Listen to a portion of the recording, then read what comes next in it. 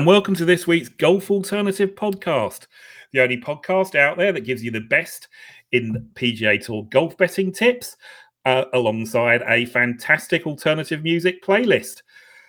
So we had another fantastic week last week at Bay Hill, and Bay Hill, I know it's a bit of a hot topic on social media last night as to whether Bay Hill is getting too tough, a little bit unfair at times. I personally love it. I was lucky enough to be there when Tyrrell Hatton won in, let's get this right, 2020. And I think this course setup, I think there's room for events like this on the PGA Tour. I'm not so much one for the 20 unders every week. I love the strategy that has to be brought into play. So, yeah, it was a cracking week at Bay Hill for me. Anyway, before we recap Bay Hill, we have another guest with us this week. As always, I try to bring you the best from the golf betting world, guest-wise. And I'm delighted this week that I'm joined by everyone's favourite Canadian to pinch Kenny Kim's line, Tyler Tamboline from Mayo Media Network and Run Pure Sports, and, of course, the Fantasy Golf Degenerates podcast. Tyler, good evening. How are you? Martin, my guy, Sundog Monkey. We've been talking for ages. I'm excited to get on your pod for once. I know we've had you over on ours a couple of times, and unfortunately, the last time I believe was when the sadness of the Hideki Matsuyama 9 under to no avail got anybody nowhere. And now we're here. We're back on together, man. So I'm excited to be on with you this week. I appreciate you having me here. Yeah, well, it's a pleasure to have you, even if you did remind me of Hideki Matsuyama. Appreciate the bigger picture, as it were, going on in the world at the time, of course. But I was on Hideki that week, so I was just thinking, please get one more round in. But they didn't, sadly. But it was great to obviously join you and Kenny back then. And it's been too long, so it's great to be chatting with you again. And thank you so much for making the time. So you might have just heard me there, Tyler, touching on Bay Hill last week. Another win for Scotty Scheffler, two in three. My man Chris Kirk looked for 1 minute as though he was going to get right in it when he held a bomb on 13, but then the 3-putt on 14 and the bogey on 15 did for him. But I still thought it was a fantastic watch, and Scheffler managed his way around so well there at the end, and I think there's plenty of room for tournaments like this. What was your take on it, Tyler? Do you enjoy the grind, or are you more of a 20 under man? I do enjoy the grind much more. Kenny and I have talked about this plenty of times, and it's just to what you just said. Like, I know all the stuff about the Rory comments and everything, but I even posted it out on Twitter today. Like, I thought that was taken a little bit out of consideration. Most looked at it as he had the first round lead and blew it, so he's complaining because of that. But realistically, the only question that was posed to Rory was around, what do you think the turnout will be like here in the future years if people know this is the type of grind they're going to have to suffer through, quote unquote, suffer through, to then go and play the Players the next week where there's a huge purse, like this week where it's, I believe it's the biggest ever, 3.6 to first. So I thought, you and I are the same, I think, in that sense, Martin, where I like these events much more. Even look at the ending you get out of it. Chris Kirk thought he was going to win. Gary Woodland makes that eagle, gives it right back on the next hole with a double. Like, it's that quick, the change of hands. Oh, wait, Billy Horschel is back in this thing now. Nope, it's going to be Scotty Scheffler picking up his second win in 3 events. So what an incredible finish. Good for Scotty. He's a guy that's had a little bit of trouble in the past getting that monkey off his back. And now that he's got the one win at the WM Phoenix Open, bounced back with a 7th at the Genesis, and now floodgates, right? That's what everybody's talking about. Back, 2 out of the last 3 getting the job done over a guy like Hovland, who himself has been getting wins in bunches. So great to see for Scotty. Awesome for him and his team. Yeah, agree 100%. And like you say, it was so up and down. I mean, from a betting perspective, Kirk, 1 minute I thought, okay, the momentum's going with him here. He's held the bomb on 13. He's at that point, I really thought he could win. And then literally 10 minutes later, I'm sweating over the top 8 place, buddy, because he's back down to, not 10 minutes later, 20 minutes later, he's back down to -3, and he's got the tough 17th and 18th to play, and one more mistake, and he's tumbling sort of down to 9th or 10th place. But we. From the pod's point of view and my betting point of view, we got our money back, made a small profit. So I'm more than happy with that. How was it for you from a betting and DK perspective? Any joy? Not much. No, really pain, actually. This is how it goes sometimes in these streets. But I had the Rory outright, which looked, I'm never looking at anything on Thursday from that perspective, but I did have a sprinkle. Bet365 has these, they had a bet Rory first round leader and then to win with a boosted odds there. I think it was 100 or 125 to 1. And so I was like, I'm happy to have that in my back pocket. He obviously did not have the best weekend, so that one hurt from a betting perspective. And then the second side of things was on the DraftKings side. I had a 5th place on Saturday's major showdown contest where either a Keegan Bradley or Kokrak Birdie would have won me $50K. That did not happen. And then on Sunday, I came in 2nd place in a Fantasy Golf World Championship qualifier where the difference is a seat for a value estimated around 16,000. It's not quite that. That's what it's divided up by over the entire prize pool. But 2nd place is $125. So not so good there. It's quite the difference in 1st and 2nd, but a fun week nonetheless. Yeah. And I got to victory lap a little bit because I told everyone that Will Zalatoris 30 to 1 was a fool's gold bet. And he proved that over the weekend with the putting yips and everything after everybody told me he already won on Thursday. Yeah, he was last week's jolly, wasn't he? As it were, Willie Z. And I have backed him myself in recent weeks, so I'm not going to claim innocence on that front, as it were. But he wasn't for me last week, and as you say, on those slick greens, he was found out, wasn't he? But I thought it was going to be a case of Captain Kirk delivering, but in the end, it was beam me up, Scotty, as they say. So, so my first song, as you know, newer listeners might not know, but every week we have some musical picks, and I put a playlist out afterwards that can be listened to on Spotify. My first musical pick this week, I've been itching for a way to get this band on at some point or another. They're basically my favourite band ever. So it's a band called Catherine Wheel, who actually I think because they're an English band originally, but Canada became one of their best stomping grounds. So they might be a bit before your time, Tyler, because I know I'm probably a few years older than you. But there is talk of a reunion. So if they do reform, they'll play in Canada, and I recommend going there. But I'm going to stick with the space theme and pick a song from their second album, which was called Chrome, and there's a song called Ursa Major Space Station on that album. So in context of Beam Me Up Scotty and Captain Kirk, it's Ursa Major Space Station by Catherine Wheel as my first pick this week. So anyway, what follows Bay Hill? Well, of course, it's TPC week, the Players Championship, one of my favourite events, or probably my favourite event of the year. As you touched on at the beginning, Tyler, I've been lucky enough to go there over the years a few times, and hopefully I'll be back there next year. Unfortunately, couldn't make it this year, but it's a cracking event, cracking course, and it always brings us a huge amount of drama. TPC Sawgrass probably doesn't need much introduction, but it's a par 72. 7,200 yards long. I'll get my words out approximately. Bermuda Greens, obviously, we're on here in Florida.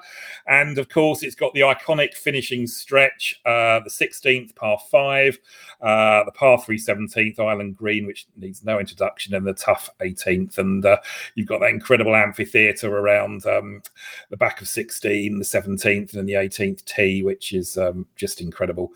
It's a Pete Dye design, of course. Other Dye designs, if you're looking at correlating courses, we've got Hilton Head, home of the Heritage, TPC River Highlands for the travellers, the Stadium course, which is used for a couple of rounds at the Amex. And then also TPC Austin is the home of the match play. They're the regular events on tour, which use Pete Dye designs.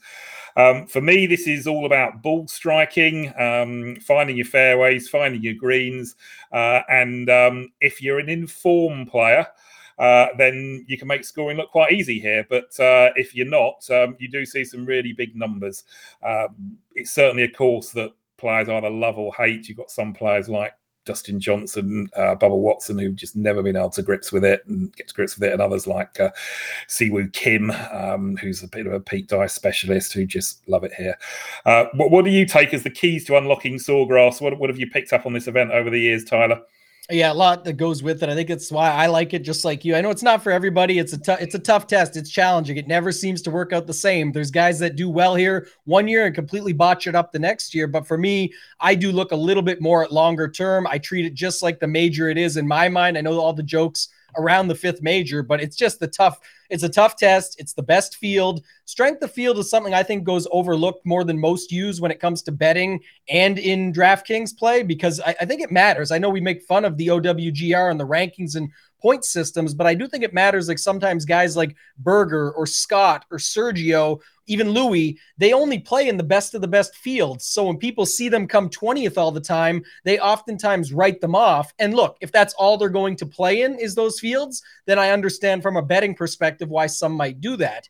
But if you're talking like just like Berger at the Honda, wasn't the strongest field. He had his chance there. Berger at the AT&T Pebble Beach Pro-Am the year before when he won it. When these better players get in these weaker fields, Adam Scott had a chance at the Wyndham, missed a 5-footer, and then in the playoff went down. But when they get into these little bit weaker fields based on strength of field, then it becomes a little bit different. So here I look at the longer term form when it comes to stats, approach, scrambling around the green in general. All of that matters to me. And then I do think the experience is somewhat important, but I don't think course history is as big of a deal unless maybe you're talking about one guy who I've got later on. It definitely matters, I think. And then some of the others along the way that we'll talk about, I'm sure.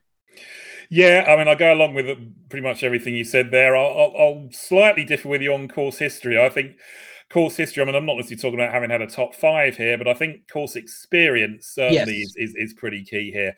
If you look at, if you go back over the last 10 winners, all of them apart from Siwoo Kim had had a top 16, I think, here before. And the average number of starts, again, apart from Siwoo Kim, who bucked all the trends, really, is 6 starts here for the winners over recent years. And you can actually go back further than that as well. I mean, I'm focusing on the last 10 years, but you could go back further to sort of, the likes of Henrik Stenson, Stephen Ames, who won here in sort of, sort of 15 plus years ago. Stenson, I think, was 2008, possibly, or 2009. They all had some history here, and it's very rare, as I say, Siwoo's the outlier, but it's very rare you get a player just pitch up here and win on their second visit, or win having sort of missed a couple of cuts and done nothing else here before. I love the way you brought it up with the experience, Martin. I think that's the key factor. And that's what I'm talking about when I look at longer term. Like, this week we're still going to have conversations around, like when Kenny and I talk about it, especially guys like Cameron Young, who are incredible young talents playing some incredible golf right now. But do they compare in that range against some of the other guys that have seen this course a bunch of times? Regardless of the results, I'd rather those that know what the test in front of them is. So to your point, love the experience angle, not so much worried about what their results were in the past. And an example I think would be like Kevin Kisner, second miscut, 56 miscut, 22nd. Like, he can play well here. It's just what year will he? Is he on what's the pattern? Molinari, another guy, has similar backstory, but I understand fully where you're coming from. I like the experience angle more than the history. Yeah, no, I agree. And you're right. I mean, of course, there will be someone who's not played here before who'll come along and have a great week and, possibly finish in the, the top 8 betting sort of places, if you like, from point of view of a payout. Would it be Cameron Young? I don't know. Could be. I won't be touching those guys this week. They're not for me. The first timers here are going to be swerved by me this week. So incoming form is really key as well. I don't know if that's something you're looking at closely, but current form, like I said, it's the sort of place that if you find your fairways, find your greens, you're hitting the ball well, you can score here. But if your game's not on, as it were, then you can be all at sea and easily rack up a 77, 78 or something around here. And again, if you look at the last 10 years, no one has finished worse than 22nd in their previous start, who's won here, basically. So if you fancy someone who sort of missed the cut at Bay Hill or something, then, of course, trends are there to be broken, but I would be wary of that. There's a couple of other things, actually, that have always struck me about this, and it's quite sort of, it's an event, and maybe it's because I've been there over the years, so I've obviously sort of got more of handle on it, if you like, or maybe just studied it closer in the earlier years. But there's a couple of other trends that I've always sort of followed here. And it's a bit bizarre, really, in that it's been a home of players breaking quite long droughts. Only 4 of the past 10 winners had won in the past 12 months. So we've had a lot of players like Webb Simpson, Ricky Fowler, who have come here and broken a drought of sort of 2, 3, 4, 4 years plus. So again, of course, I'm not going to say that Scotty Scheffler can't win, although he did miss the cut on his only visit here, which is enough to put me off. But it seems to be somewhere that it all clicks for someone who hasn't quite been able to get it to click of late. And it's also somewhere, and perhaps in keeping with the 5th major, that players who have never quite won a major, who have been sort of in that bracket, a KJ Choi, a Matt Kuchar, a Ricky Fowler, who were never quite sort of got over the line in the majors, but threatened to have got over the line here. So that's something else I've noticed. Are there any other stats that have struck out to you over the years here, or stuck out to you over the years here at all, Tyler? Anything else? Not particular. I do think you made a good point on the recent form, and that's where, like I said, it can clash a little. From a betting perspective, I could definitely see why many wouldn't go back to Scotty Scheffler, but he was a prime example. At least he's seen the course. He was literally here last year. He missed the cut, but then you have to angle that. If someone was just going on course history, they might say no to Scotty Scheffler, but you got to think, look at how good he's playing right now. 2 wins in some tough conditions. The ball striking's there. And then even at Genesis, which another very strong field, tough track, he had a 7th. On DraftKings, not betting, but on DraftKings, he's only 9,200. And lots of people don't like to go back to a previous week's winner where he can be your 2nd or 3rd guy into your lineup. I think that's something I would consider when we talk later. Yeah, no, absolutely. And of course, I'll be very much asking you if you sort of how you play a different strategy on DraftKings in an event like this compared to obviously from a betting point of view, because obviously to a DraftKings novice like me, it's easy just to think I'll stack my lineup with the players I've backed, from a betting point of view, but that's obviously not the way to go about it. So before we just briefly summarise the betting market and then go into the picks, I have another song.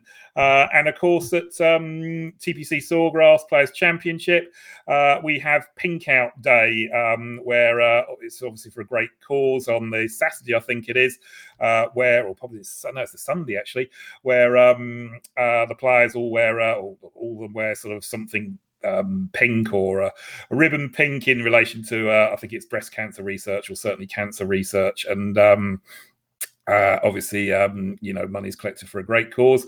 So it's got to be Pretty in Pink by the Psychedelic Furs. I don't know if you remember that film, Pretty in Pink, Tyler, or was that before your time as well? Or it might be before my time, but because and it'll come with a couple of my songs later. I know there's one that you can't wait to just tell me all about, but or tell the people all about, but my dad was always into this type of stuff, and so I've definitely heard of it for sure. And that's where a lot of, some of the songs later I wanted to bring to you came from that relationship as well. Yeah. Well, if the film's good as well, if you ever get to see the film, it's a good film. It's from that sort of 80s Brat Pack, sort of the Breakfast Club type sort of thing. So it's a good film if you ever get to see it. Right, so Pretty in Pink by the Psychedelic Furs, and the betting market this week. Well, certainly over here in the UK, and I'm assuming it's similar at your end in Canada. We've got 3 players vying for favouritism. Morikawa, last year's winner, Justin Thomas, and Jon Rahm, of course. They're all available at 14-1 here. The market can't really make its mind up. And they're followed by Victor Hovland and Rory, who are both available at 20s. Patrick Cantlay at 22s, and Scotty Scheffler at 25s. If you had to put your money on one of those front 3 in the market, which one would it be, Tyler? I do feel best about Morikawa. I know it's going to be, people will be back and forth on this. Obviously, Rahm is a whole different conversation right now, and I think some people do like him. It looks like a couple of the markets have moved in his favor now, so didn't take long. You get the biggest number on the number 1 player in the world, but I just think it's tough to go back to back. So with Justin Thomas, again, that's a decision later when we'll talk DraftKings, but from a betting perspective, it's tough to go back to back. Rahm is incredible still with his ball striking, but the short game has been gone completely as far as around the green and with the putter, and that will matter for sure here. And again, he's the number one player in the world for a reason. He could find it. But Morikawa is just the guy that, even at Genesis, it looked like he was going to come take that thing from behind. I know, again, you can go back to his result here last year, not the best, but happy that he saw the place. I think at the end of the day, he's got the complete game, and it always comes down to him. If he finds the putter, well, that he found it at the Genesis, so hopefully he can continue it. But there is a little stat out there that he hasn't been able to go back-to-back with the putter in the past 2 years. So, that's another thing to think of, but he'd be the one I'd be happiest to put my money on with what I think he can do right now. Yeah, no, I can see your reasoning. For me, it would be Jon Rahm if I had to back one of them. I must admit I was actually close to going with him. I just, it's all there apart from the short game, like you say, and you just have to think it's going to click at some point. And if the putts start dropping, assuming the long game doesn't desert him, as often could be the case, of course, when the putts start to drop, then he's going to be, he's probably going to be right there regardless. Rahm would be the one of the front three for me. He's got the history here. He's improved every year. And of course he was right in the hunt a few years back when he made that bad decision when he went against his caddy on the par 5 11th. I think it was his second shot in there. I don't know if you remember that. And Adam, his caddy, didn't want him to go for it, and he did, and that was the end for him. But he was the round 3 leader, I think, that year. So he's trending in the right direction in this course. And again, coming back to course history, and I get your point totally about Morikawa, but between Hovland and Scheffler, they've not made a cut in there. Well, they've only started once each, both missed the cut. Morikawa 41st, Cantlay best of 22nd in 4 starts. So, of course, they could all make a mockery of that and win this week, but none of them. I think you're describing why I don't know exactly where your card starts, but mine starts at 40 for a reason. These guys are just, like you said, you could make an argument, but it's also, in my opinion, like you're doing now, it's easier to make the argument against at these numbers. I guess if from that perspective, I kind of like your call on Rahm, just because if you were really just arguing from a numbers perspective, why not take the guy that's had the ball striking, just needs to find the short game, and is still the number one player in the world? That gets a little bit magnified because of that. The 10-inch putt. How often has that happened? Never. And, now he misses one, and that just gets magnified because of who it is and what it is, but that's unlikely to continue. And by the way, that was on a putt that was pretty far downtown that he ended up just burning the edge to leave it there. And then he put it up to that point and missed the short one and the 10-inch on top. So it gets extremely magnified because of that. Yeah, absolutely. The weather, that's something we could be talking about this week. I don't know if you've looked at the forecast much at all, Tyler, but unfortunately, I think we had a good run with the weather on the PGA Tour late, but I think we could be heading for 1 or 2 interruptions this week. There's storms potentially on the first couple of days. Saturday, the wind is always a bit of an issue at Sawgrass, and obviously one of the course's main defences. But Saturday, I think possibility of 30-mile-an-hour plus winds, so that could get quite interesting. We might be seeing quite a high ball count in the water on 17 on Saturday. So hopefully the storms stay away, but. That could keep the scoring a little bit on the higher side. Although if there's no interruptions on Thursday or Friday and the wind's not so strong, but we've got a little bit of a softer course from storms earlier in the week, that could lead to some low scoring first couple of days. So do you tend to, it's always been a poison chalice looking at weather forecasts. Do you tend to bother with it sort of 5 days or 4 days before, or do you really not bother until the day or so before? One thing I'm extremely comfortable with, and this is, just a point, I think it's interesting because in the space we're both in, like, for example, your article, I read it every week. I tweeted out about it last week. I loved your Beau Hossler call, which was, again, it didn't turn out in the end, but it turned out pretty good overall, considering from a DraftKings perspective, he was cheap. And he finished really well. If you noticed, sorry to interrupt, I don't know if you noticed, he finished really well yesterday. Once he'd slumped right down, he had four birdies in his last 8 holes, which any of the guys top of the leaderboard would have paid a lot of money for those. So, Yeah, definitely. No, it's okay. I just think, little things like that. But one thing I was going to say just is that I know from, what you do, myself with Kenny, all the, the content that goes out, I feel like everyone feels like they absolutely have to make their 6 picks on a Monday because that's what the content is. But for me, I don't do that. Like if I only have 3 bets on Monday, I only have 3. And one thing I'll say, and I tweeted it out this morning, was just around the weather definitely looks real. So first off, from a DraftKings perspective, I'm going to wait till Wednesday to make my lineups like I always do and see if there is any edge. If not, I'll ignore it and I'll go from there. But at least I can wait till get the best information as possible. We know how wrong these meteorologists can be. So there's that factor. From a betting perspective, though, like look at some of those numbers. People were picking up Gary Woodland at 150-1 on Saturday.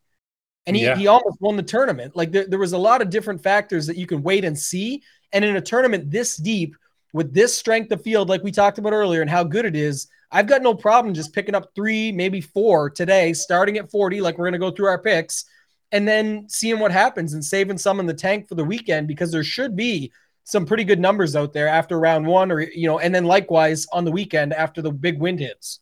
Yeah, well, Kenny's evidence of that, isn't he? Because I believe he picked up Scotty Scheffler at 50-1 on Saturday morning, possibly. So, so there's certainly a lot of mileage in what you're saying there. Absolutely. So, I guess, from my point of view, because I'm putting out my preview, I'm nailing my colours to the mast on a Monday, obviously. But if I was someone just reading previews, taking in information, as it were, then absolutely. Unless I thought the guy that I wanted to be on was someone who'd been tipped up everywhere and his odds were being hammered, then I probably would sort of keep my powder dry, as it were, until a Tuesday evening or a Wednesday. And of course some of the guys we're picking, the reason you're picking them is we love the number and we expect them to come out hot and that number to disappear. So most certainly get that angle as well. I if I don't completely love it, you'll hear one of the guys I bet. These are guys that I really like, what I've seen lately or what I like going into it, or the numbers just too big in my mind.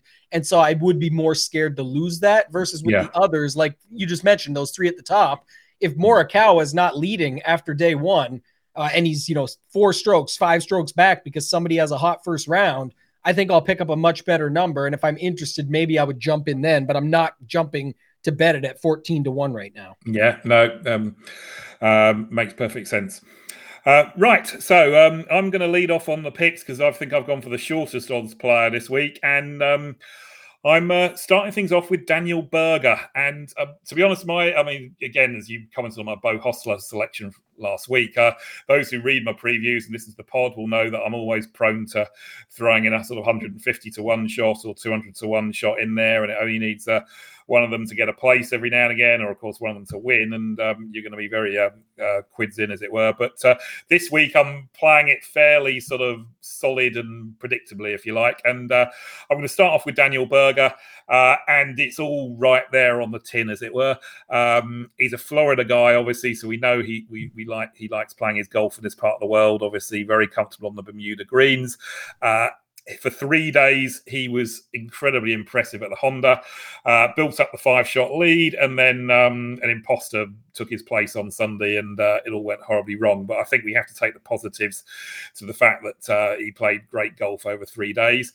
He strikes me as the kind of character who will have been pretty riled about that and will be determined to put it right, rather than he'll have been sort of completely knocked out of his... not had his steam knocked out of him, as it were, and he'll sort of go into a slump. So I'm expecting him to sort of come out strongly this week. To be honest, he was on my radar at the Honda for this week already, and so I was, in some ways, no disrespect to him, I was quite glad he didn't get the job done at the Honda, because had he done, I wouldn't necessarily have been wanting to jump on board again this week. He's up in the top 10 in Tee to Green stats on tour, which is the big stat I'm looking for this week from the point of view of the ball striking. And he has the perfect course history here that I'm looking for. He's got, I think he's made 5 starts here. He's had 2 ninth place finishes, including last year. So he's built up that bank of course form. Like I said before, I think the average is something like 6 appearances for the winners here. And again, he sits in that tier of player, just sort of below. No one will be surprised if he won a major, but obviously he hasn't done. But he's played Ryder Cup, of course, so he's got that sort of level of experience. So he would fit perfectly alongside a sort of Ricky Fowler or what have you as a winner here. it's over 12. He's been playing great, but it's over 12 months since he's won. Pebble Beach was his last win last year, so he's due another win. And so there's a lot I like about him this week, and I'm happy to take. It was 35-1 available earlier each way for the eight places. So. That's my first pick, Tyler. I'm gonna throw. Feel free to add anything you want on Berger. Otherwise, I'm gonna throw it over to you for your first selection. Yeah, I really like the Berger call. Everything that you brought up. I even like the comparison at the end. I think when it's all said and done, he'll have a better career than Rickie Fowler. Not to put any blame on him. He's done everything he can. It just hasn't seemed to work out lately for Rickie. We obviously hope he can bounce back. It was almost like when Spieth went through his situation and we wanted him to get back, and now he has. So hopefully that happens for Rickie. Crazy to have a past players winner that's not too long ago, but long enough now that gets you 5 years, and then we don't even have Rickie at this year's players. That's just wild. Yeah. But yeah, I do like your Berger call. My first is going to be Brooks. I know everyone's talking about him. We'll get to the song in a minute here. The hardest part of this, by the way, for those listening, is picking the songs. But I've got a little backstory to it, so I'll let you make fun of me first, Martin. But as far as Brooks goes, look, I just think anytime we get this number, this is why everybody loves him, is because of the number. But you do have to realize, the caliber player. And I also think just, looking at it right now, when people are looking at the numbers, they want to say like he's been playing bad, but if you just go back, third at the Phoenix Open, had the ball striking, off the tee game was good, putted really well, avoided trouble, and then, he missed the cut at the Genesis, but bounced right back at the Honda. So I think if you look at it from that angle, and same thing, had the approach, just didn't have the putter, but he does putt better on these greens. We haven't seen him at the Players in a little while, but dating back there, he did have an 11th and a 16th just a few years back there. Florida, home base. Everything really lines up this week. And then the other big reason is what they say about what is Brooks, a big game hunter. That we talked at the top of the show about the prize pool this year and the setup and everything with the purse. This is a spot that Brooks has to get after to get that money that he always looks at and the prize that goes with it, the trophy. So I think that we could see a pretty good Brooks spot here. And I know everybody else sees it too, but with the 40-1, I know some got 50, but I prefer it with the 8 place each way, and it's still sitting out there at that number as we record this. So I definitely was happy to get on side with 40-1 with the 8 places each way.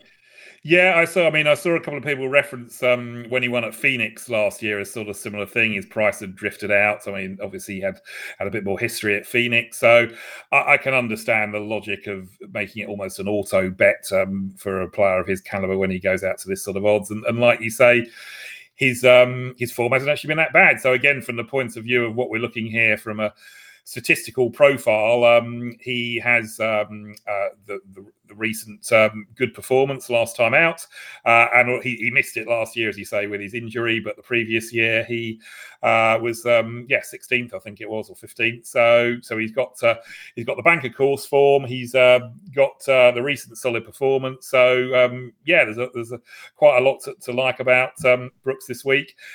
Just others I fancy more, and I suppose you can of course make the argument: do you want Daniel Berger at 35-1, who's a 4-time winner, or do you want the 4-time major champion at 40-1? So I can certainly see your logic there. I'm not sure I can see your logic on your first song though, but I'm going to let you come into it in a minute. I'm going to issue an official disclaimer here on the grounds that I've never heard this song before. It probably wouldn't be my taste. I couldn't name you one album or one member of this band, but it's all about the guests on this show, and I know you've got a very good logic for it, Tyler. So take it away. It's all about the community. It's all about the culture, Martin. And this is a song that people will know, but no, I'm not a fan personally of the band. I remember them from back in the day, but my wife is a fan. I do know that. So shout out to her. But also when Brooks and Bryson had their little beef there, this is one of the first things I thought of. First thing I thought of was Drake. I wasn't sure if you liked the rap hip hop stuff, but Drake, No Friends in the Industry, because that's the song Brooks Koepka used for his hype song before getting back into form a little bit. But I didn't want to use it because we're all friends in this industry and we all have the same bet in the industry on Brooks. So I used a different one. I used the Backstreet Boys, Long As You Love Me, and everybody loves Brooks this week. So I thought it was fitting for that. And then also Sam_golf, Sam Harrop. He does all those great songs on his piano and sings. And he used this song for the Brooks versus Bryson beef.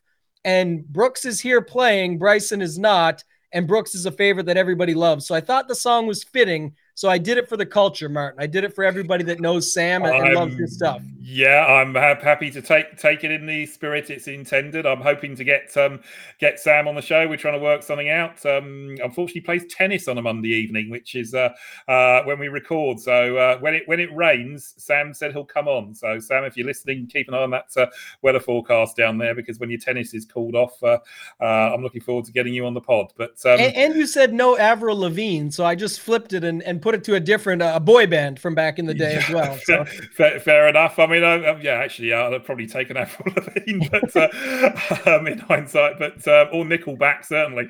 But I don't. To be honest, I don't know the song. I mean, I've heard Sam's rendition, but I don't know the song, so maybe I'm being a little bit unfair on those Backstreet Boys. The next two songs I have, I personally do love, and I think you'll like them too. And I'm a fan of the next two songs. So there's Tyler with his first musical pick.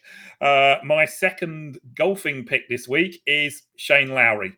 And if I had to have just one bet this week, it would be Shane Lowry, because I just think everything points to him this week. Again, I'm with this event, perhaps more than any other event in the whole year, I'm very much one for statistical trends, history, etc., and everything points to Shane for me this week. He's obviously started the year really well. He played solidly out in the Middle East, and then he kicked on again at PGA National at the Honda, where I backed him last year, and he didn't unfortunately trouble the scorers. But this year, of course, but for the downpour as he stood on the 18th tee, he could have possibly, gone on to win. Maybe I'm being a bit unfair to Sepp Straka, because, of course, he certainly won that tournament rather than anyone else losing it. Shane's long game. I mean, he gained, I think he gained something like 6 shots in his approach play in the final 3 days, 11 shots from tee to green. And he didn't putt badly, but just 1 or 2 more had dropped. He would have been taking the trophy home. His ball striking's all there. His history here has improved as the years have gone by. He was 8th last time out. He was also right up there in 2016 when he sort of faded over the weekend, but he was in second place at halfway stage. So again, he's got his experience here. We know he can win the biggest events, and in keeping with someone like a Webb Simpson or what have you, it's been nearly 3 years now since he's won, since obviously he hoisted the Claret Jug in 2019. So again, everything points to Shane to me this week, and I mean, I may have egg on my face, but I would much rather be on him at the odds than a sort of a Cantlay or Hovland or something at half the price this week. So it's Shane Lowry for me. And another song, my next song selection this week. There was a band in the 80s, alternative band called Camper Van Beethoven. And it was that name I always love. But they're from California, I believe. And they did a cover of the Status Quo classic, Pictures of Matchstick Men. And of course, for anyone who knows their art, Lowry painted the Matchstick Men. So that was it he was famous for. So I think a few people have covered this, actually. I think Kasabian covered it as well, possibly. But I'm going with not the original by Status Quo, but the Camper Van Beethoven version of Pictures of Matchstick Men. So that's my my fourth song for the pod. Any thoughts on Shane at all before I move on to Mike? Because I've got another one at a similar price. Any thoughts on Shane at all? I love him this week. I didn't get there on the betting number, but I do think, like everything you brought up, and funny enough, what we've talked about so far, Shane Lowry, second place, as you mentioned, at the Honda. But then you look at the board at the Honda, Berger, who you already brought up fourth, Brooks, you brought up 16th, Brooks and Lowry. Where's the last time we saw them together play well? I think back to the Open when Shane took it down in there and Brooks was right behind him chasing all day. So this seemingly setting up for just not only is the recent form coming in at the same time, these guys that we've mentioned so far, but at the same courses. And we definitely would expect this would be very similar. We know that from past as well. So great calls so far. I think that's a good card starting us off. Yeah.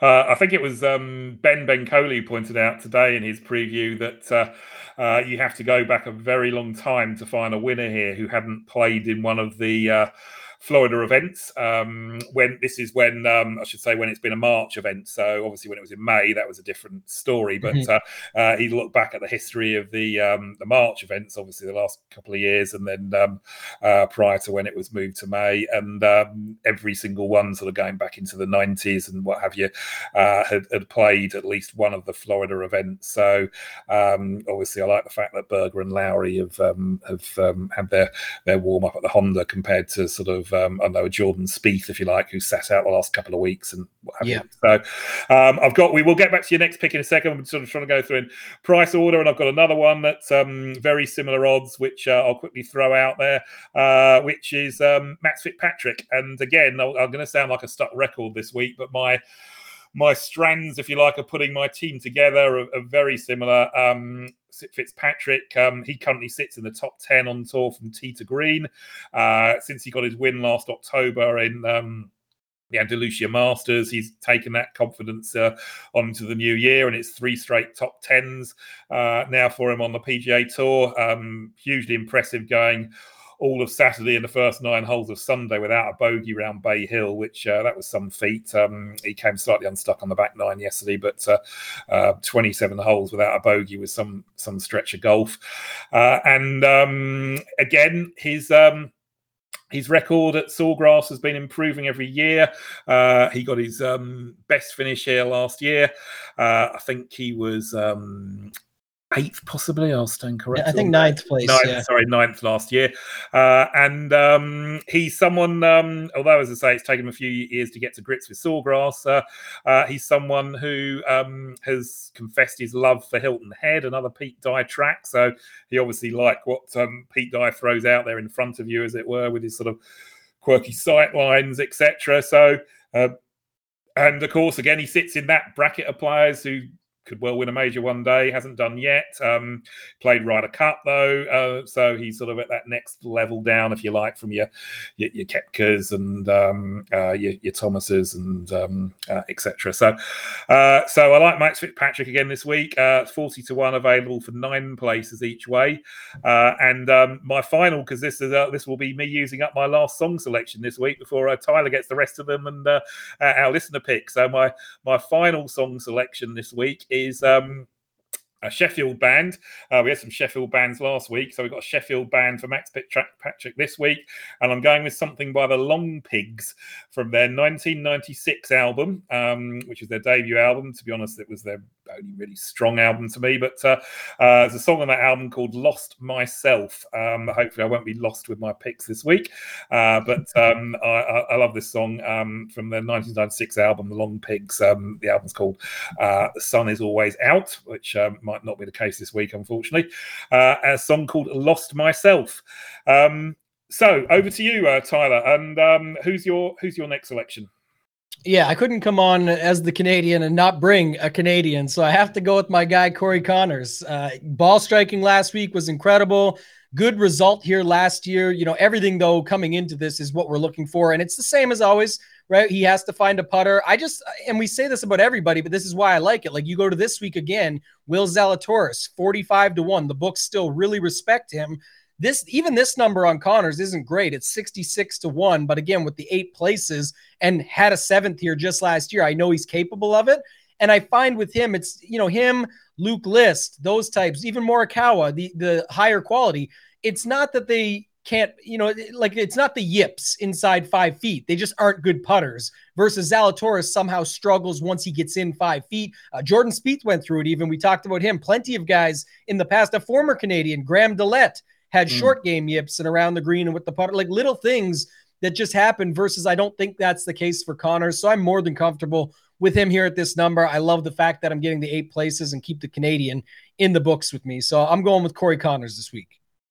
A good shout, and he was off the ball for a little while, wasn't he? But he sort of started to turn it around last week. So I can see your logic. Is he 7th last year? Is he? What was his? How many starts has he made here? Off the top of your head, any ideas? Or I had it up. I think he's only played one other time before that, and it was like a 40th or something. But yeah.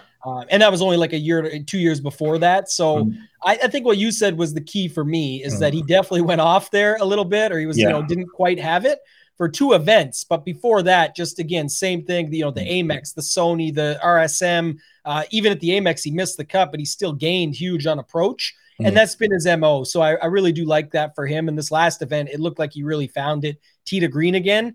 And so for that reason, and like some of your picks are based on tee to green on the year, he's had a bit of an up and down start here, but to the regular season at least. But as far as overall, we know what he's capable of. So I like him at that number. And he seems to turn up for the big events, doesn't he? That's the other thing. You'll often see him these days on the leaderboards at majors for a couple of rounds and lurking there and what have you. So he's getting more and more comfortable in the big events. And like you say, 7th here last year. So yeah, I do love that call. Like even last year before the Players, he had a 3rd at the Arnold Palmer where he kind of found it. He was 8th at the Masters, 4th at the RBC Heritage. We've referenced Hilton Head a few times here. Yeah. And then, 17th at the PGA Championship, 15th at the Open. So you get what I'm saying. And that's where I do feel a little bit more comfortable with it than some may. But I definitely like him on DraftKings this week as well at his price. Yeah.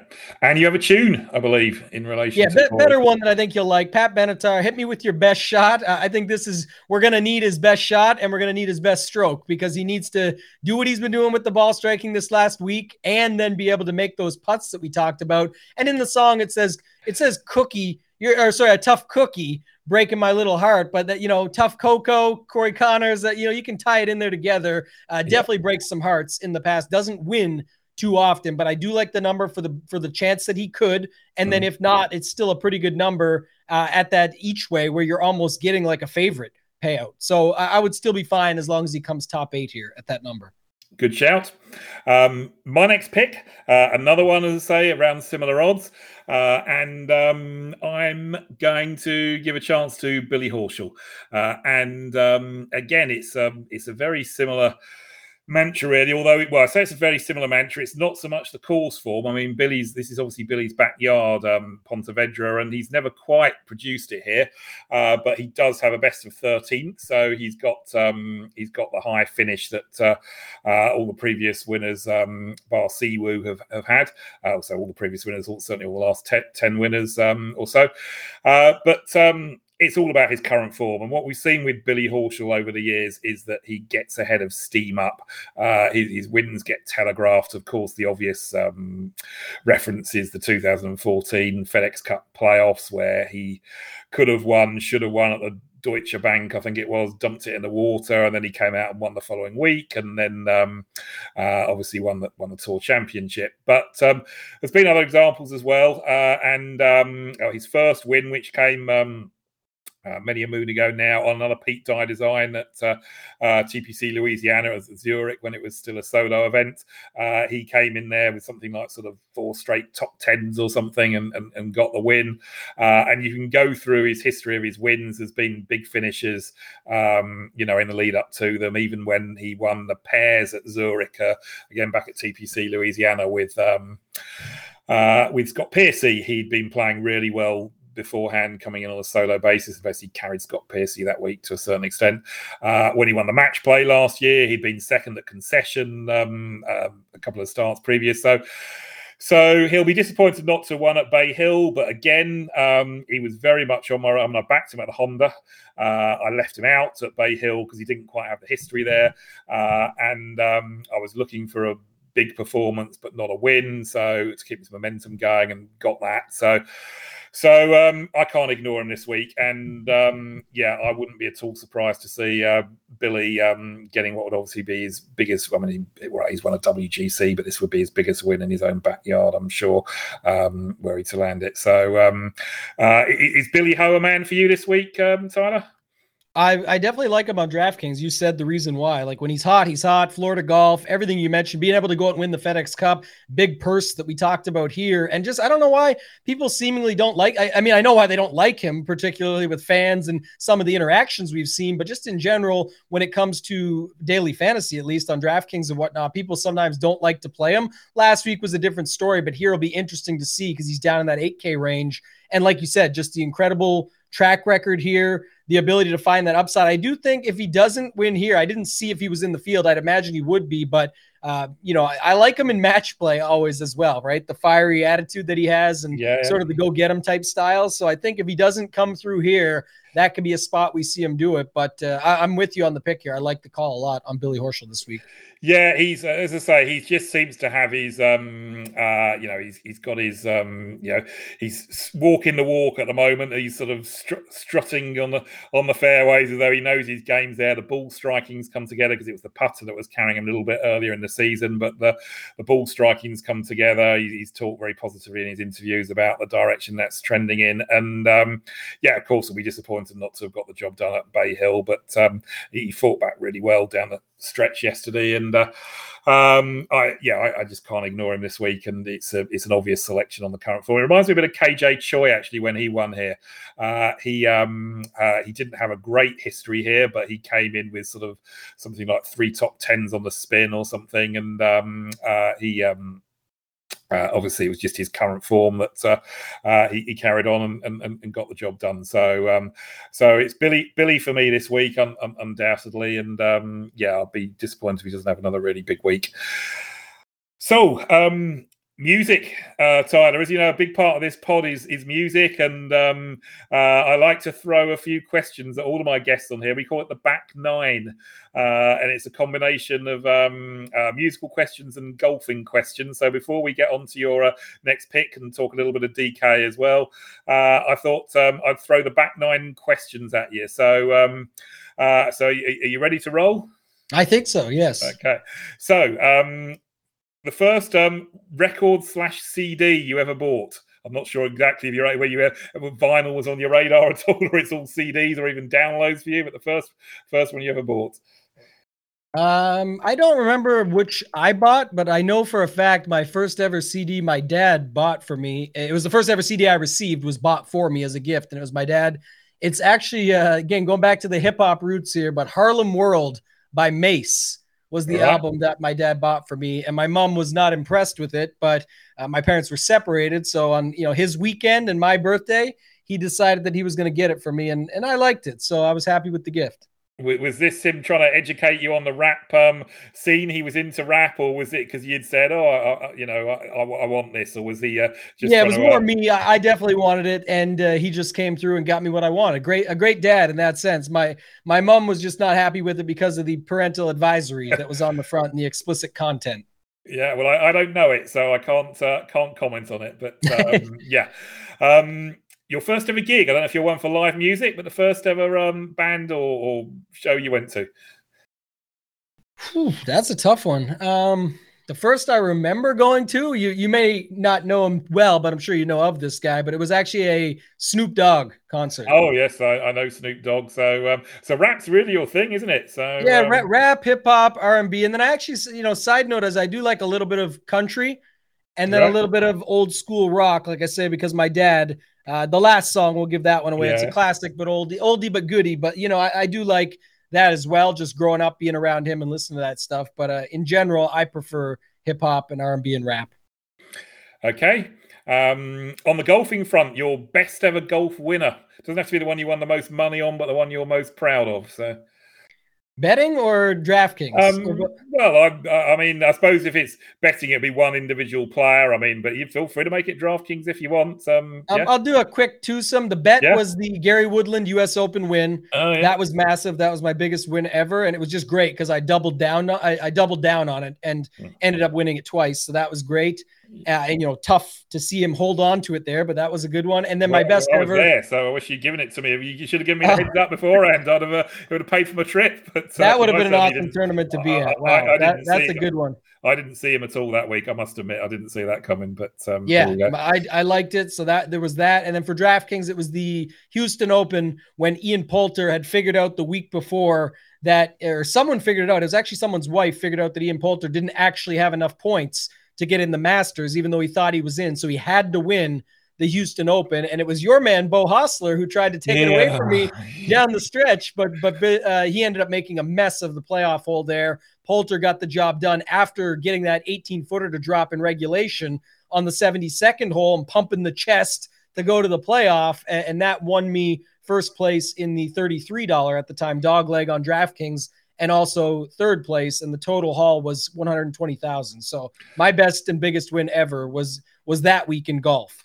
Well, congratulations, I say, through gritted teeth, because this seems to come up pretty high. The amount of times this has come up on this pod, that is my worst ever beat, because I was on Beau Hossler at 150 to 1. And I was counting the money when Poulter went and held that putt on the 18th green. So just crazy how the sweats go, like not knowing each other at the time. I'm standing on my couch begging for Poulter to make that putt in regulation to get to a playoff, and you're over there counting the money, and rightfully so. It didn't look like it was going to go down by any means or have a shot, and then you end up losing it because I did know, because I remember it was like it was yesterday. Obviously, I did actually have a fear he might hole it, because Hossler gave him the line beforehand, because he had a similar putt, but sort of 5. And he pointed at. Remember, he thought he made it, and he pointed like it was going down, and everyone said, Hossler, you don't call it until you got that win, and then sure enough, Poulter made it right in front of him. It was almost like a much different style, but a Ryder Cup feel, at least, because of Ian Poulter's history. No, it was pain. That was pain. That was very painful for me. And Niall Lyons, who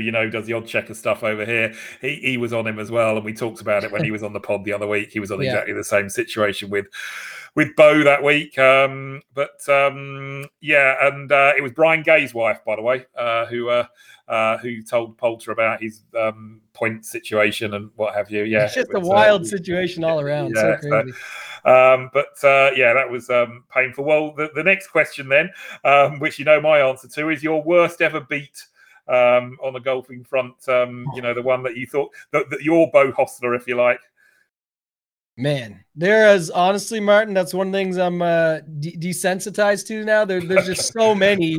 Like I just had it this weekend. Like I get second on a Fitzpatrick bogey on 18, or else I get a seat to this event, the Fantasy Golf World Championship. So I couldn't even tell you like the one that I thought I had and then lost. There's just been so many of them. I don't have any off the top of my head, to be honest. I apologize. No, that's okay. Don't worry. Well, at least you're saying there's been so many of them that you sensitize yourself to them rather than you've never had one. So.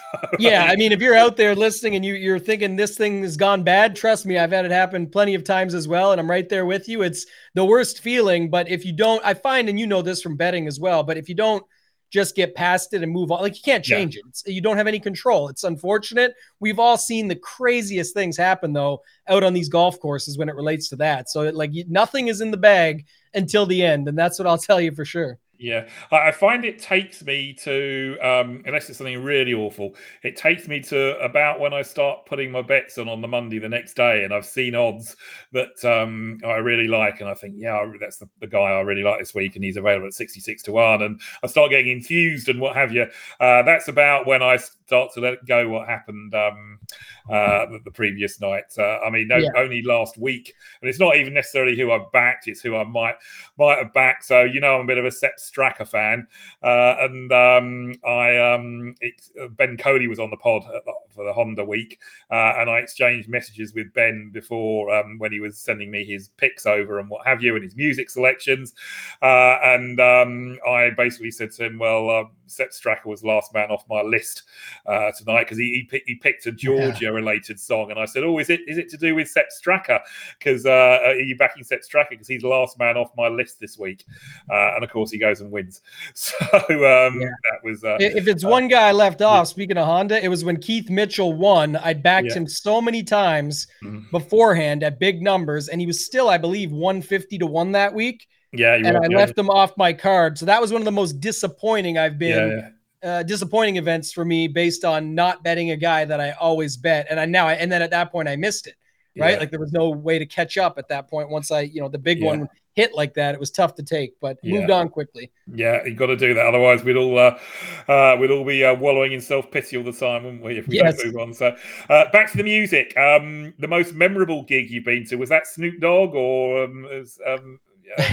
your funny story, actually? It is Snoop Dogg, but it's not the original event. Okay. When I went to the Super Bowl a few years back, it was the New England Patriots versus the Seattle Seahawks, with the crazy last minute where Marshawn Lynch probably should have just ran it in, and instead they threw the interception.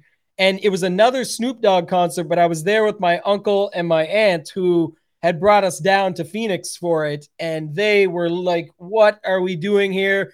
People were, smoking and doing all this stuff. It was just a complete wrong place for them. Yeah. But it was, we were having a great time and we were there, and no kids at the time or anything. So it was fun for my wife and I. But yeah, it was one of the most memorable, just watching them and their dismay to the event, saying like, what are we doing here? We need to get out of this place.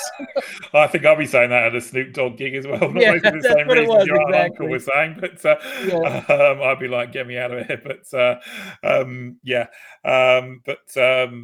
He's your man, Snoop Dogg, obviously. So I'm not gonna. I like Snoop. Yeah, I do. Yeah. I always have liked him and some of the other guys back then. But yeah, just as far as being able to go to a concert for one of the old school guys, that's one of the ones that it was easier to see. He makes his rounds. Yeah.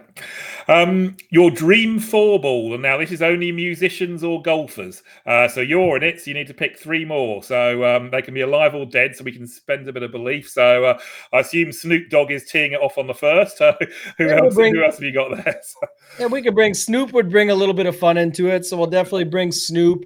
I personally, I like Justin Thomas. I'm a big JT fan, so I'll bring JT out with me, and then got to have Tiger in it. It's the dream four ball, so you got to have them. So having the two best friends with a side of Snoop Dogg, I think that would be good. JT and Tiger have obviously become really close over these past few years, and then get Snoop Dogg in there just to spice it up a little bit. Does Snoop Dogg play any golf? Are we going to be seeing him teeing up alongside Bill Murray at Pebble Beach in a few years' time? Or I highly doubt Snoop Dogg plays golf, to be honest. But there was a couple of rappers. I mean, I said it. I'll put it out on Twitter this year.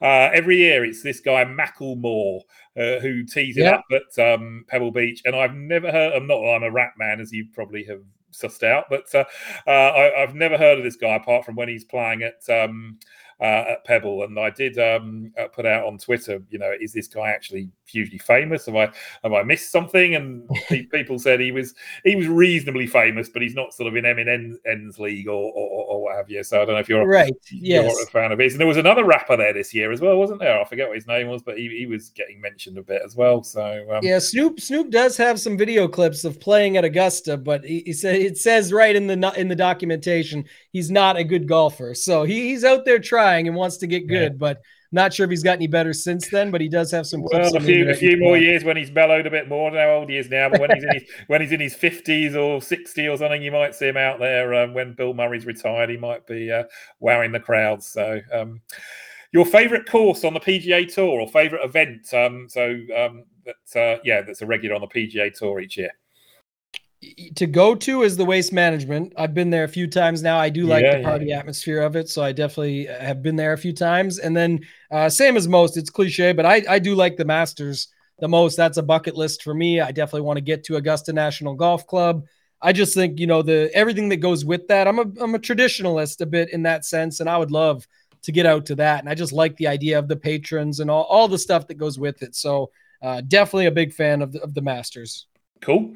And your most treasured CD/record, if you had one, could only keep one record, what would it be? Or CD? Jeez, man, these are some tough questions. I'm trying to think now. You mentioned them a little while ago. Probably the earliest stuff from Eminem. That would be my my stuff that I've got that I keep to me. The Marshall Mathers and those sort of ones. Those I'm a big Eminem fan. And I liked the lyrics versus and went with the beats too. But I was always big on lyrics, and he had some of the best. So I like his stuff. Yeah, no, I mean, obviously, somebody who doesn't know much about rap at all. Eminem is obviously someone I know, and I do. I certainly like what I've heard. He did that track with Dido, didn't he? That was a huge crossover hit over here. So the last question is an easy one. You'll be pleased to hear. The GOAT, Jackal, Tiger. Yeah, Tiger. I come from the Tiger era, so yeah. Gotta go with Tiger. Yeah, Tiger tends to get the vote on this most weeks. And and the other side of it is, I know everyone will have their angle for it, but what he's created now because of sort of the way he did things, and now what we've got because of it. Like, look at the world top 5 this week coming into this call tonight, and it's like all 24-year-olds like Hovland, Morikawa, Scheffler. Who else? JT and Rahm or whatever it is. Like, it's just incredible to see. So that's the other benefit of something like that I would give Tiger the nod just a little bit there. Sorry, Hovland, not JT. Yeah. As I said to, I think it was Steve Rawlings said about, we got Hovland battling it out with Scheffler last night, and I said to him, Phil who? It's like sort of Phil Mickelson and that era. Obviously, the game's moved on. Phil, of course, he'll have his legacy for what he's done on the course, not necessarily what he's done off the course, but he'll have his legacy for what he's done on the course, and he's obviously been a huge influence on the game. But if Phil now went off to play in Saudi or whatever, he wouldn't be missed on the PGA Tour with one jot, really, because no, the game is in such a good place right now, and this is why it's so fun for us being able to do this and talk about it every week. There's just so many good guys, like I said, even outside the top 5. It's Rory, Xander, JT, DJ, Cam Smith, all of these guys, man. There's just so many of them. Yeah. Okay, so you've survived the back 9. I'm going to throw in my last couple of picks because, again, we're at similar sort of odds before we're going to talk a little bit of DK, and I know you got one more betting pick as well. So my last 2 picks this week, I'm going to, and this is the one I must admit I was a little bit unsure about, but I've just got a hunch really here. I'm going to chance Louis Oosthuizen, and of course I think we're approaching 200 starts on US soil without a win, so I know that's the elephant in the room, as it were. But again, coming back to that theme of quality players who haven't won in quite a long time. Of course, he fits that mold hugely. And I think it was 2018, his last win, which was back in South Africa. But we know he turns up for the big events. Of course, there's 4 top 3 major finishers in last season's 6 majors in the Super season. So we know he turns up for the biggest events, and he had quite a long break before he came back at Phoenix, finished 15th, 30th at the Honda, but doesn't really tell the full picture because he shot 75 on day 1, 65 on day 2. So came out really strongly. He just sort of, I just think something's got to happen for him eventually. He's going to get over the line in a big event. And he's got the bank of form here. Well, again, a bit like you referred to earlier, Tyler, he's one of those players who miscuts 50th, whatever, but he's had a runner-up finish here before. So we know he can handle the course. I just liked, there was sort of 50 to 1 available for 9 places over here each way, a bit bigger if you're happy to just take the 8 places. So, I just had a hunt for him this week. I think he's tuned up nicely in the 2 events, and obviously if the wind gets up a little bit, we know he's sort of good in tough conditions, and his putt is certainly working well at the moment as well. So it's Louis for me, and my final pick, I'm going back to the well with my man from last week, Captain Kirk, Chris Kirk. He, again, it's now, I think, 5th last weekend, obviously 7th the week before, 14th, 15th in his start prior to that. So he's trending very much in the right direction. So he comes in great form. His accuracy is really dialed in at the moment off the tee. So he's going to find plenty of fairways this week, which is what you want. He's going to give himself plenty of opportunities with his long game.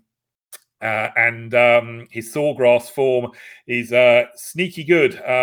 He's He's not produced a really high finish. He's not had a top 5 here or anything, but he's had a couple of three top 15s. But if you look a little bit closer, in 2015, he held the 54-hole lead before he stumbled on the final day, shot 75. Last year, he was right up there at halfway co-lead, I believe. Shot 65 on the Friday. He was still right in the mix through 3 rounds, and he shot 79 on the Sunday. So obviously not ideal, those closing rounds, but we know he can win and win big events. He won a FedEx Cup playoff event.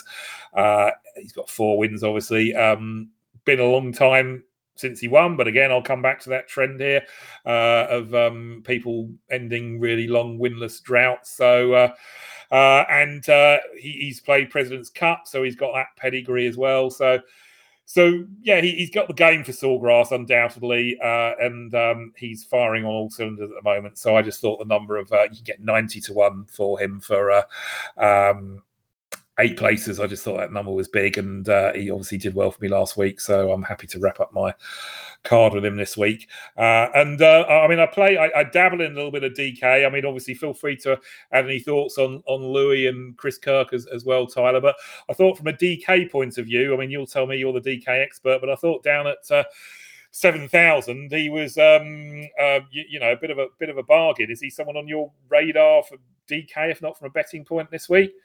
Yeah, I like both actually. I didn't really look at. I saw him at 90, and it's just tough to. Like you said, someone will get a big win here, and it can definitely happen. I think Siwoo was at 500 or 750 when he did. You mentioned a little bit of an outlier there, but Chris Kirk is really trending up. If you look, he's got to be trending for a top 3 or better. He got 14th, then he got better and got a 7th, and then he got better last week and got a 5th.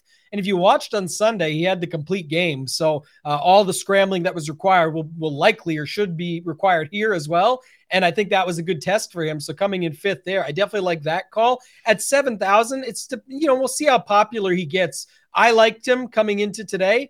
It sounds like he's going to be, pretty popular, but it gets so spaced out and spread out as far as ownership's concerned anyway, down in this range that I don't think there's any need to get, to be off of him. So I definitely like the call on him. With Louis, it's always tough just because in DraftKings I like playing him, but betting him, he doesn't win.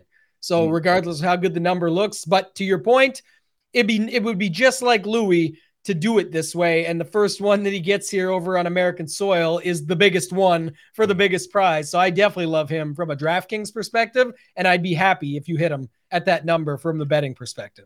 Yeah, I mean, there's a touch of the Tim Clark there, isn't it? He hadn't won anything basically until he won here, the last South African winner. So, of course, Louis is a prolific winner internationally, but right. Or not prolific. I mean, he's not been winning a late, but he's got a lot of trophies to his name, obviously. So slightly different from Tim Clark on that point of view. So, but something you mentioned there actually on the DraftKings front, and of course, I want to pick your brains on the DraftKings angle a bit, Tyler, and you mentioned there about ownership. I mean, for a sort of DraftKings novice like me, I mean, do you need to get too wrapped up in ownership when you're looking at? I understand, if you pick a team that doesn't differentiate at all, but if you've got your your Bo Hostler in there at 6,200, or Nick Watney, who I put up last week at 6,000, one of my couple of DK picks, and did me proud, obviously.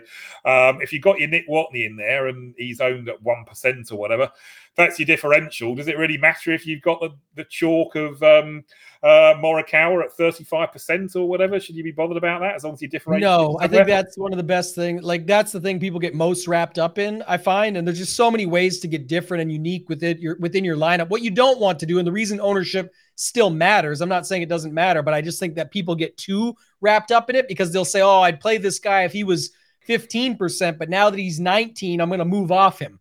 That to me is ridiculous. There's just so many other ways you can get unique within your lineup and other guys that you can put in there in the different positions, leave money, all of that. What you don't want to do, Martin, is put 4 guys that are all at 20% ownership in these large field tournaments, because even though you're unlikely to be duped, as we would say, where you're building the same lineup as somebody else and you're duplicated, you are putting yourself into a corner where a lot of people have some type of that combination, either 3 or 4 of the same golfers as you, 2 to 4, at least in that range, where then you are going to have some really good outliers to be able to find your way to the top of the board. But to your point, playing those guys down below, it's not an issue at all. The other time it would come up is if, let's say, Chris Kirk gets to 20%, and then you have in a tournament with this strength of field, just using the DraftKings pricing this week, you have Noren, you have Sepp Straka, you have Harmon, you have Lanto Griffin, you have all these guys around him, Kisner, Russell Knox. I'm not saying they're better. The point would be is if they're only going to be 1% to 2%, and then Chris Kirk is going to be 20%, it's from the betting marketer angle. It's like getting a 2% versus a 20 is a 10-1 odds on a head-to-head matchup. So you would always take the other side. No, there's no way it's a 10-1 difference. And that's where it comes in to be a little bit different from an ownership perspective, where you would care a little bit more. Right. That's interesting. I've never really thought about it from a sort of odds of the percentage, if you like, sort of 2% against the 20% as 10. I've never really thought about it. I suppose I just think about it from the point of view of, okay, well, the other guy might be 2% owned, but if I fancy Kirk to play better, then why would I go with the guy just to be a contrarian? Why would I go with the guy who I think isn't going to play as well when they're at the same price? But you've got it too, because that's the biggest thing that people do. I find is they'll look to get like 1% guys in there.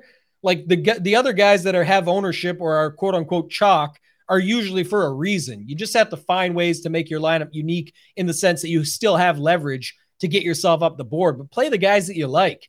If you think Kirk's going to have a great week, which you and I both do, play him. Figure out where you're going to get different elsewhere, but you don't. That's what I hate. People, I got to get all these diamonds in the rough in, and now I'm going to win if this guy just wins. And it's not even true. If you had a $6,200 guy that nobody owns win, yes, you're in great shape, but remember, you still have to get 5 other guys right. You were better off to probably bet that diamond in the rough and get those long odds and hope to get your each way payout at a big number or the huge payout if he actually does win. Well, that's it. I mean, like you say, it's all well and good finding your diamond in the rough, but you don't have the other guy. I mean, perfect example is I put Cameron Young in my DK team at Riviera.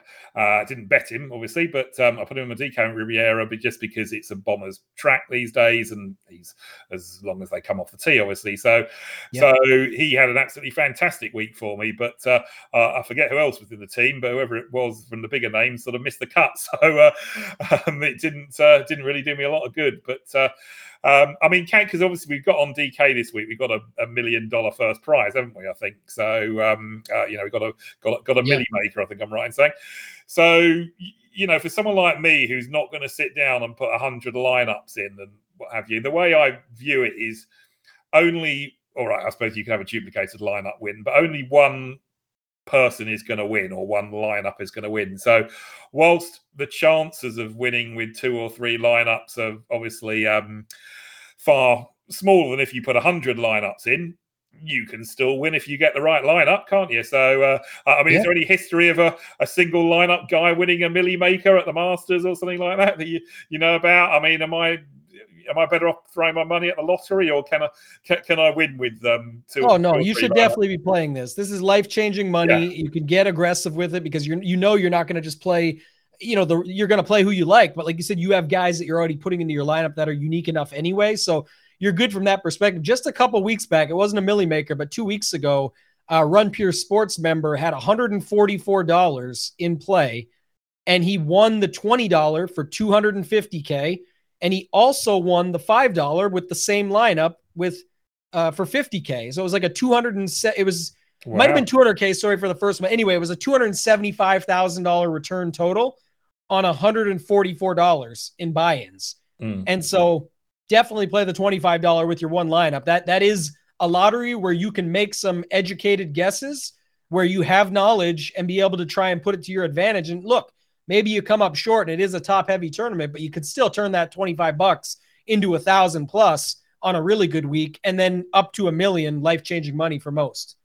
Yeah, no, of course. I mean, that's a will play, obviously, because you say it's like a one shot, and I'm never going to win $1 million backing, my golfers on a week, because of course I don't bet that much to win $1 million. But so yeah, while my DK stakes will always be smaller than my betting stakes, and a week like this, I'm going to throw in 2 or 3 lineups at $25. I mean, I'm looking at it this week, and my initial take on this, and I suppose it fits again with my team as a whole that we've looked at from a betting point of view is I've heard you and Kenny refer to stars and scrubs. I don't see this as a stars and scrubs week. All right, you know, maybe a lineup or two with Jon Rahm in there and someone lower down, but I would much rather be having a balanced lineup of my Lowrys and my Fitzpatricks in there than I would be throwing my money at Hovland and Morikawa and putting a couple of, having to put a couple of 6,300 guys in there. So without giving too many of your secrets away at this stage of the week, can you see my logic in that? Or? Yeah, I definitely can. I think that's the way to go. That's what I like doing in stronger fields because they have to price everybody somewhere. And if you look at the top, it's incredible. But we just did storylines for all of them. And Kenny and I will talk more about it later this evening. But when you and I did the betting board, Rahm, JT, Morikawa, that's 3 of the 5 guys above 10K on DraftKings. And there's a story to be told where they don't win. And instead, it's some of these guys down below that we liked, like a Berger or a Brooks, or we didn't talk about these guys, but Cantlay, Hideki. You could have Cameron Smith. There's all these guys there that can win. And then you can still fit in some better value plays that could find their way to the top of the board, maybe a little bit easier than trying to stack up 2 guys up top, like a Collin Morikawa and JT, and then finding a quote unquote scrub. None of these guys are scrubs, but the bottom of the board of a golfer that maybe not as many people know about and needing to get all of those things right. So I'm with you. I do like a little bit more balanced approach. I will have both because I play enough lineups to cover me. But I will say this, especially in the Millie Maker, like the $25, you really want to condense your pool. At least I do for weeks like this, because I want more chances of, if I am right, I want more chances of being able to have the right combination with the pick down below, like one of those guys that are cheaper. I don't just want one lineup with a cheap guy. I want to have 5 to 10 with that cheap guy. So I have different angles to get to the top if they do show up and have a pretty good week. Okay, that's that's some good tips, and I don't know if did Only Fools and Horses ever make it over to Canada? Really famous comedy show here in the UK, probably the biggest, most famous comedy show of all time. About a couple. I'm pretty in tune with it, and I don't think I've seen that one. Well, if you ever get a chance to see it, there's a guy called Del Boy. He did actually become a millionaire eventually, but his catchphrase was always this time next year we could be millionaires. Well, this time next week we could be millionaires, Tyler. So let's do it. I'm all for that. Let's do it. So back to the betting, and you've got one more pick for you. I believe you've got a third man for your betting card this week. Yeah, last pick of the week, I'm going to go to a guy that, kind of fits some of the stuff you were talking about. Maybe not the best as of late, but at least he's showing up and he's making cuts and doing his thing and has a very good history here. Of course, won it a long time back now. I believe it was 2008, but that's Sergio Garcia, 90-1 with 8 places each way. I really do like that number. I saw some of the other books had him down at 40 or 50. Like that to me was crazy. But when I saw this number, I really liked it. It's still available out there. Just has a very good setup here. This is one of the ones I mentioned earlier with course history where I'm not doing it because of the course history. I just like that factor, but he definitely plays well here. 9th last year. Yeah. You go back all the 2nd, 3rd, 8th, the win. His recent form, I should say, is pretty strong. And I just think it fits that mold of what you mentioned. Well, he has one here, and he did eventually win a major at the Masters, I think it's still time for him to get another big one. And again, I like the 8 places, but I think he has the full upside to be able to get to the top of the board. Yeah, I mean, I've obviously backed Sergio here on several occasions over the years, and it's one of those at 90-1 that even if he places, I'll be looking at it and thinking, God, why did I ignore Sergio? It's a little bit like Siwoo this week. I mean, of course, he loves himself a Pete Dye track, and I reluctantly passed him by this week just because there's guys I fancy more, but there's plenty of Rosalie to Sergio this week, so that makes perfect logic. And you've got a final tune for us around Sergio. Yeah, of course, the cliche song that everybody loves, but I personally love this one. It was a favorite growing up, listened to it with my dad. But Journey, Don't Stop Believing, and it suits Sergio because I think you think about his career, he had to live by this song for quite some time. That major just hanging over his head forever. And I know he'd had other big wins, but that one for sure was one that he just didn't stop believing, ended up getting the job done at the Masters, of course. And now I think he's been singing that song again, probably because he's got to think he can get back in to the winner's circle. And I think this will be a place he feels very comfortable trying to do so. So we got to like some Sergio this week at 90-1. Yeah, and I like that Journey song. Good tune. Obviously, everyone likes that. So I'll be enjoying listening to that on the pod, or on the pod on the Spotify playlist this week when I share it out. And don't forget to check out that playlist, everyone. It's got one more tune to go on that, which is our listeners' selection for the free bet this week. But we already know we got some Backstreet Boys on there, so you can't go wrong this week. Got a lot of choices on that playlist. A lot of choices. I don't think you can skip that song, but it was definitely for the culture, and I think that makes a good playlist when you have a nice little mix. Absolutely, and I don't think you find any other playlists that start with Catherine Wheel and move on to the Backstreet Boys. So I'm happy to do that. So before we go on to the winner of this week's free bet, just looking ahead to next week, and we must be doing something right on the pod because I've somehow persuaded Dave Tyndall to come back on. So Dave will be joining us again. Delighted he's found the time to come back, and he's going to be joining us to preview the Valspar next week, which must be one of my favourite events on the tour. I love that Copperhead track, so I'm really looking forward to that next week, and I think it will benefit for getting back to its March slot as well. Dave has threatened some Valdunican for Valspar, so hopefully he won't come through with that. But so delighted to have Dave back on next week.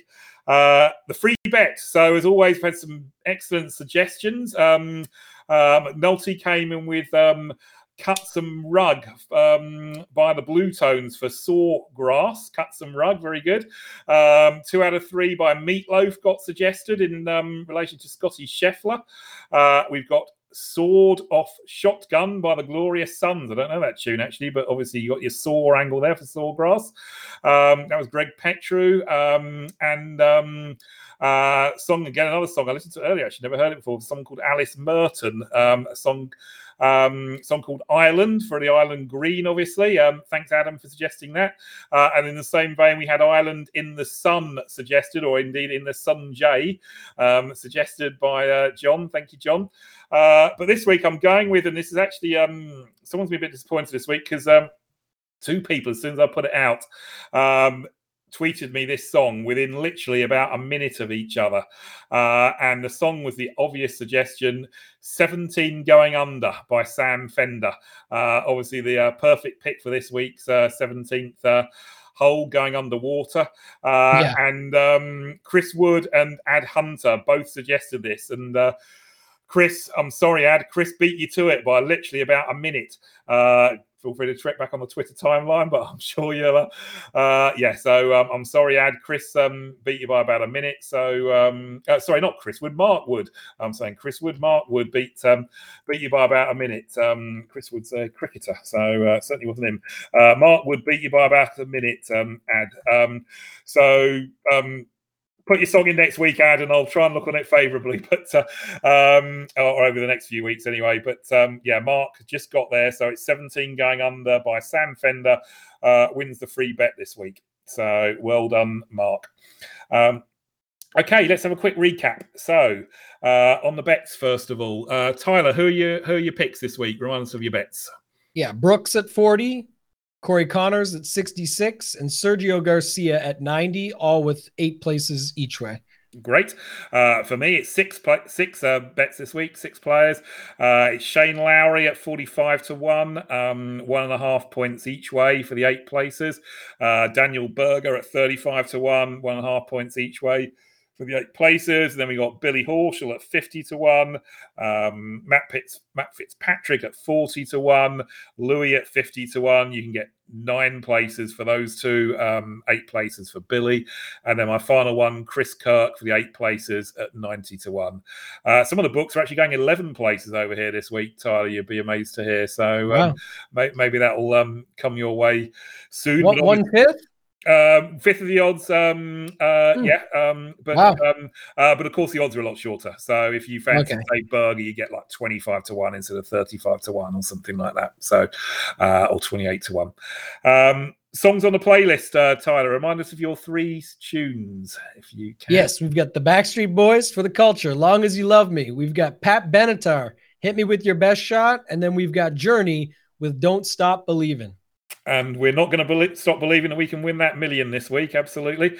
That's right. My songs and the listener song this week. This is a bit where I always forget the songs I've picked, but we've gone Ursa Major Space Station by Catherine Will for that Beam Me Up Scotty and Captain Kirk battle yesterday. Pretty in Pink by the Psychedelic Furs for Pink Out Day. Then my next one was Campervan Beethoven, Pictures of Matchstick Men for Shane Lowry and the famous artist L.S. Lowry there. Lost Myself by the Long Pigs, a nice Sheffield song for honour of Matt Fitzpatrick. And then my final, rather not my final tune, the final tune for the playlist is the listener pick, 17 Going Under by Sam Fender. So there's your picks, your betting picks, and there's your music picks. And don't forget to listen to the playlist on Spotify when I put it out afterwards. Tyler, it's been an absolute pleasure to have you on. I really appreciate you making the time. I know you're really busy. I know you've got to go and record your pod with Kenny now. Remind everyone where they can find your stuff, your content every week. Yeah, I appreciate you having me on again, Martin. Nice chatting with you. Definitely. We'll get you back on as well, but they can find me on Twitter at Toetag and Tambo. It's the same as my DraftKings username. Posting a lot there, doing a little bit of content curation, trying to put some stuff out to make it a little bit easier for people to find everything each week. So, I read all the news and stay on top of everything because I need it for the content that I produce. So I thought that would be a good way I could go about it. You can find us, myself and Kenny Kim, who you've had on this show before, on the Fantasy Golf Degenerates podcast. And then over at Run Pure Sports. It's the site that has all sports, everything to do with daily fantasy, betting. They've got everything over there. You can find me over there, and you can use promo code DEGEN50, DEGEN50, to get yourself 50% off the first month trial. Marvelous. And I can totally recommend, if you haven't listened to the Fantasy Degenerates podcast, need to get the words out there, then do give it a listen. If you're trying to get an angle on DK, or even if you're an experienced DK player, it's an excellent podcast to listen to. Tyler and Kenny are both incredibly knowledgeable on their DK angles and DK picks. And Kenny's always got a good story or two to tell as well. So I'm sure I'll be listening in tomorrow to the one that you'll be recording later. So Tyler, have a great week. Good luck. I'd wish you luck in winning the million, but obviously I'm going to win it, not you. So sorry about that. You can have the runner-up prize. Good luck. Thank you. It's been a pleasure having you on. So have a great week, everyone.